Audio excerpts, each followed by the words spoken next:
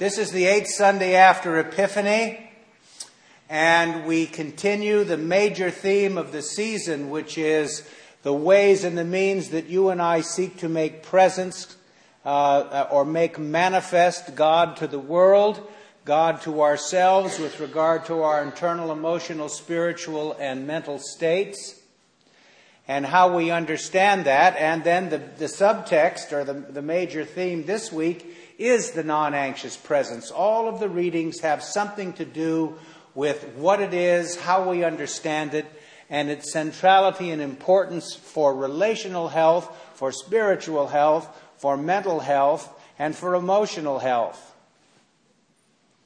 So I'm going to say some things about the non-anxious presence, and then I'm going to preach on all three readings.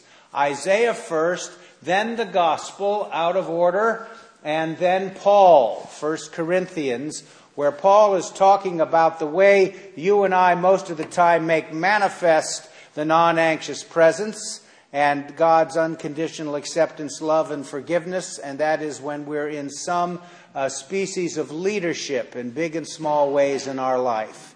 And Paul is talking about a particular kind of leadership that I believe is congenial with regard to how we understand the expression of the non-anxious presence. You and I live in a culture that is chronically anxious. Some people may say, well, what is new? You know, that's always been so. Maybe to some extent. But there are some things going on in this culture which I don't know whether we could say are unique, but certainly ratcheted up the anxiety level in a way that I certainly remember as a kid I didn't see in as much of as we see now. It could also mean that I'm getting older and you tend to be more anxious. It's hard to know that. I think one of the things, for example, is the pace of change. And when I stop to think about the things that have gone on in my life and even my family's life, my grandfather, when he was born in 1888, think of the things he saw before he died in 1975. And so there's been an escalation of that kind of thing. I mean, I said this at the 9 o'clock sermon. You know, probably in less time than this, but in another 10, there'll be no more newspapers. They'll be gone. No newspapers, you know.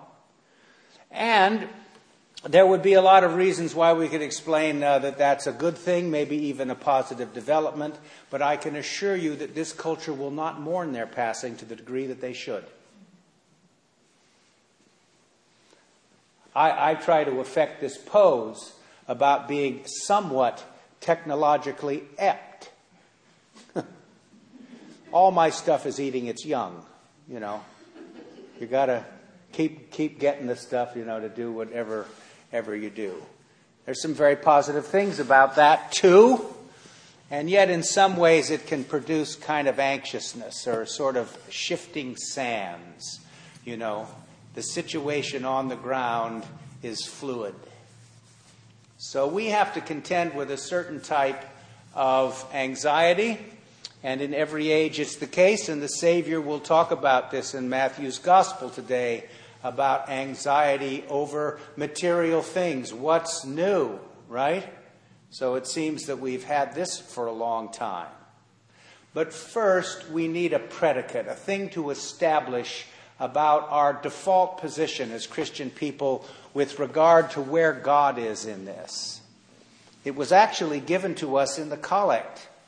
Most loving Father, whose will it is for us to give thanks for all things, to fear nothing but the loss of you, and to cast all our care on you who care for us, preserve us from faithless fears and worldly anxieties, that no clouds of this mortal life may hide from us the light of that love which is immortal, and which you have manifested to us in your Son, Jesus Christ our Lord. So we believe in God's abiding care, and that we understand as we seek to know His purpose for us, there is created some element of reciprocity with regard to this, how we respond to this divine initiative, this idea of caring. Today in Isaiah, we hear from the Isaiah of the return from exile. Remember, I've mentioned to you that in biblical scholarship, there's the view that suggests that there were 3 Isaiahs. So this Isaiah is the Isaiah that was writing at the return of the people from Babylon in exile. And now here's the thing to reflect on. How do we, as the people of God who have experienced the liberating power of God, God who has returned us through His generosity to the city Jerusalem, what kind of a city do we want to rebuild and to have? How should we understand our relational life one to another? What do we mean when we speak about God's healing, restorative purposes at work in the lives of the community and at work in our own personal life, on our interior, emotional, spiritual, and mental states? And how do we now wish to model this to the world? Because we have an inkling now that God has in mind not just to see us thrive, but to see all the people of God thrive, which includes people who are not the people of the covenant. That all people are being called into God's saving embrace. And this healing, restorative work that is at work in the hearts of all faithful people must have some expression in relationship and bring health to relationship. And so the very knowledge of this, the emotional response that the people of God felt was, we must in some way be less anxious than we were before. We must feel some species of confidence that God is present to us no matter what, even if we cannot see it or feel it at any given moment or time. That God is very near to each one of us.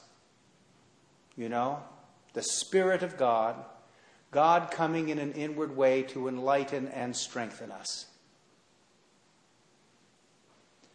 So Isaiah tells us this today. He also uses an image which is not common in the Old Testament, but it's more common than people have paid attention to, and one of the good things about the Revised Common Lectionary. Can a woman forget her nursing child or show no compassion for the child of her womb? Isaiah is speaking here not of Jerusalem, where the female imagery is all over the Old Testament. He's speaking of God. He's speaking of Yahweh, reflecting these traits, this nurturing care. And so Isaiah is saying, if that's true, we ought to be able to reflect that back to the world too and see the sort of fully orbed quality of God, the nature of God, capable of that kind of nurture and care. So as we get to talking about the non-anxious presence and what is there, we realize, of course, that God is present to us in the midst of all this, even when you feel anxious as all get out. Jesus continues today in Matthew's Gospel through the Sermon on the Mount, and he's speaking in biblical scholarly terms of the higher righteousness, his new teaching on the Torah. In his ministry, in his words and in his works, he embodies the new law, the law of love, and he says some things to us about how God looks after the creation that God made and called good. And he's speaking today about anxiety with regard to our personal possessions, with regard to our future, with regard to how we think we need to be in control of events and are not, and that makes us anxious. You know, a source of anxiety for all human beings is that very fact. We're not omniscient, omnipotent, and immortal. I'm just frustrated as all get out that is so. Right? But there it is. And so we live in a condition of powerlessness. We are powerless over people, places, and things. Most of us don't want to feel that or think that is true. And so we labor and sometimes become sick or crazy because we can't get there. And Jesus is really speaking about that today. Jesus is not saying we ought not to be concerned about our possessions.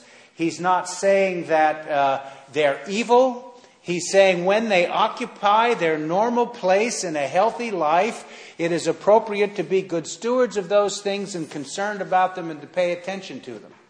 But all of us know what it feels like and see it in the wider culture when people have an overweening concern for material possessions. I think where you see it most baldly is in the acquisitiveness of this culture.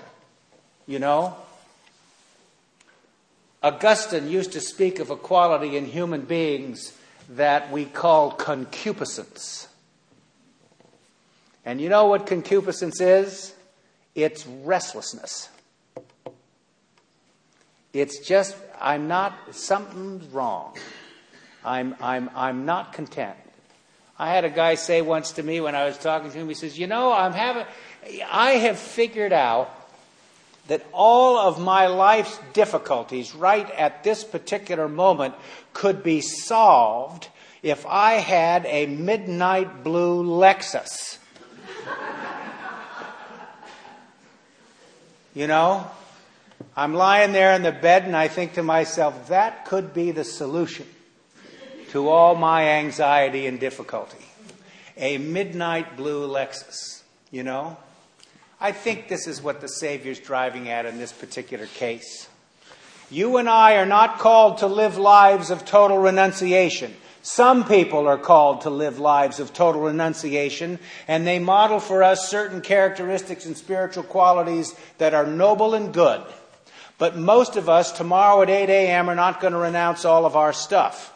So we have to learn how to have right relationship with our stuff. That's the truth of the matter. And the whole of the gospel of Jesus Christ, in one sense, is about how we do that. But it is also about, particularly in Matthew's gospel and in Luke's gospel, it is about the abundance of the creation and that there is enough. One of the reasons we're in a chronically anxious culture is for the last 3 or 4 years, it has appeared that there is not enough. And we are going through a very bad situation at the present moment.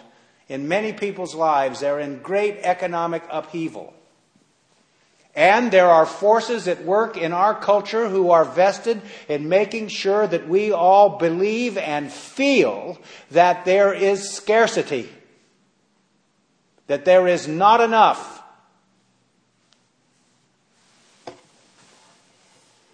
The Bible says there is enough. This is not some pious sentiment. It isn't some kind of Pollyanna-ish view of the world where you and I think, oh, well, God is going to provide. It has to do with how we respond to the divine initiative and become responsible people in all aspects of our life. But it may also have to do with somehow how we see in the relational life of the wider culture some things that could be healed and repaired and restored and made more generous. There's nothing wrong with that. Nobody's died from too much generosity. It's not fatal. So Matthew is speaking about that today.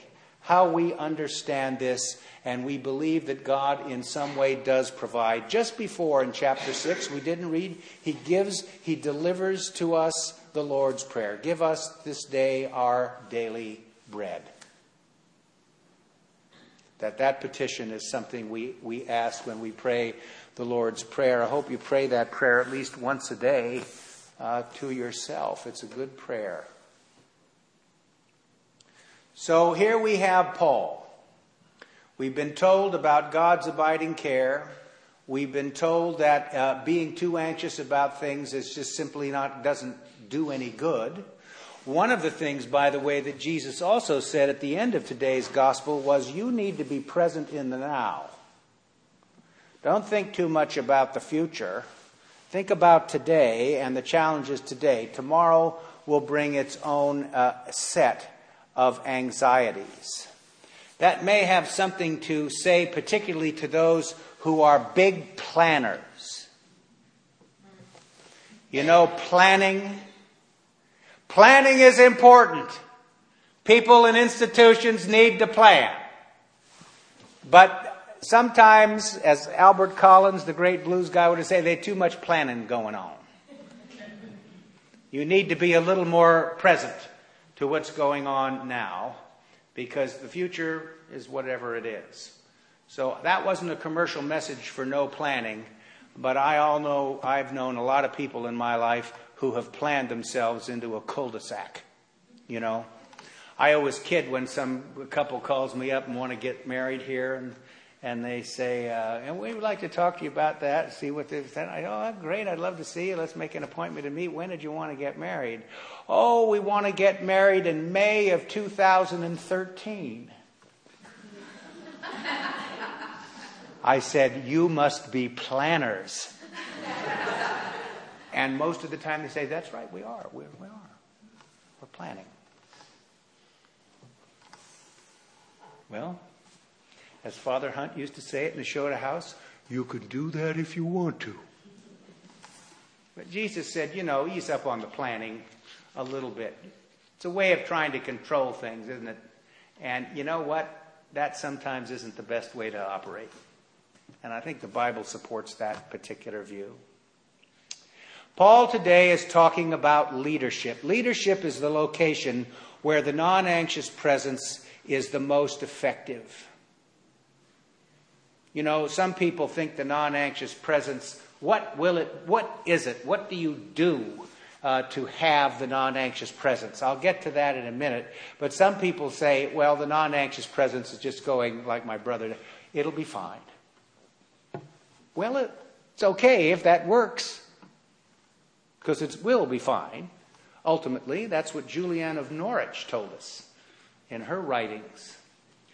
But maybe it's something a little more than that. Here's the situation on the ground in Corinth. Paul is talking to the Corinthian church about their leadership and about their views of his leadership and the other missionaries who have come through the Corinthian church. And many of the leaders that are there believe that it's important. They have arrived spiritually. They are in a position to know all there is to know about spiritual wisdom. So they're judging Paul and his confreres on the basis of this having arrived at knowledge about what it is you're supposed to do. And they have particular ideas about the nature of the leadership.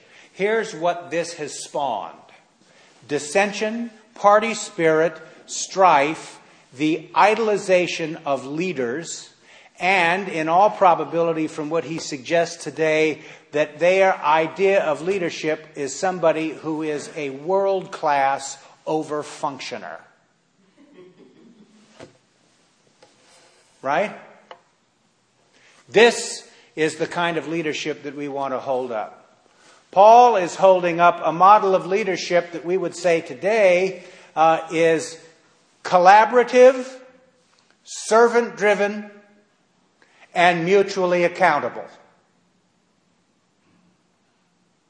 It's a good model, not just for the church.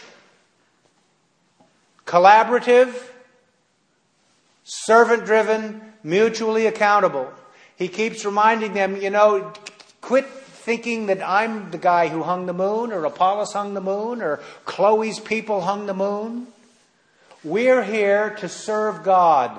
We're all here to serve God. We are the most successful at doing this when we collaborate, when we're mutually accountable, and we see ourselves as giving back to God. And all of us should operate on that basis. That's what he's suggesting. So you might say to yourself, well, how would that look? What would you do to be non-anxious? I thought I'd read you some of these things. Here's something that leadership, though, before that, should always know, in my opinion, and it's something we have the hardest time learning. This is from Rabbi Edwin Friedman, who, this is probably his most famous quotation. The colossal misunderstanding of our time is the assumption that insight will work with people who are unmotivated to change.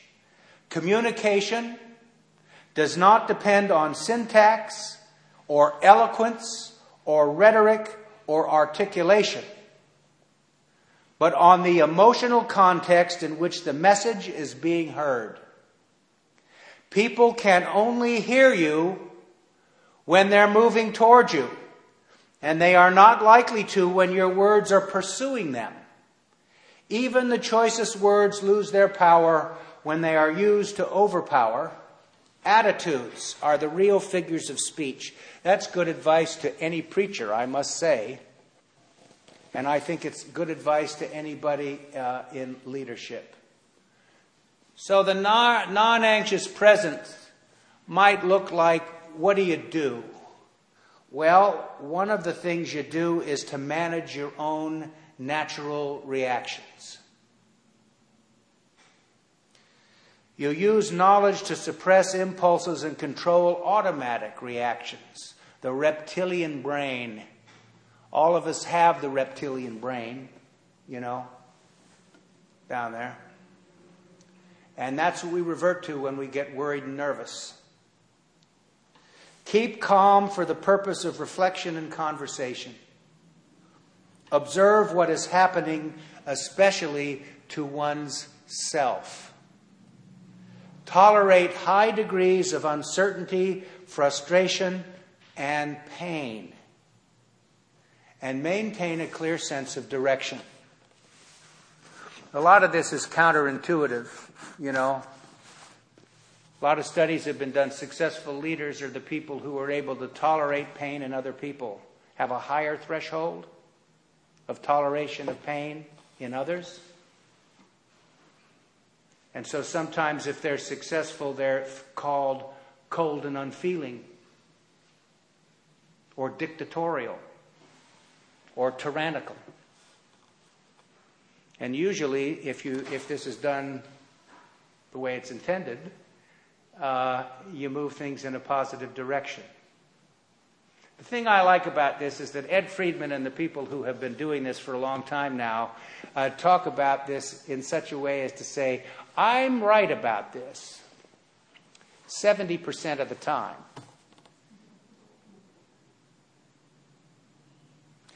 The most successful marriage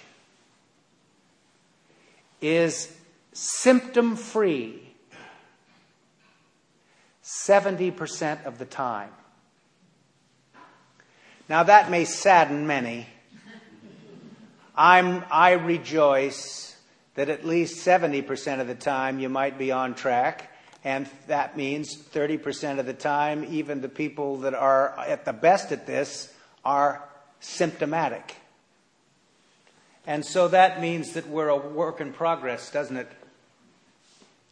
It means that somehow when we understand the exercise of leadership, it's important to be, like Paul says, servant-driven, because we have a certain degree of humility about our own foibles, about our own shortcomings, that our eyes are wide open. Clarity of communication and self-understanding never hurts. Maybe initially. And then you begin to see its benefits.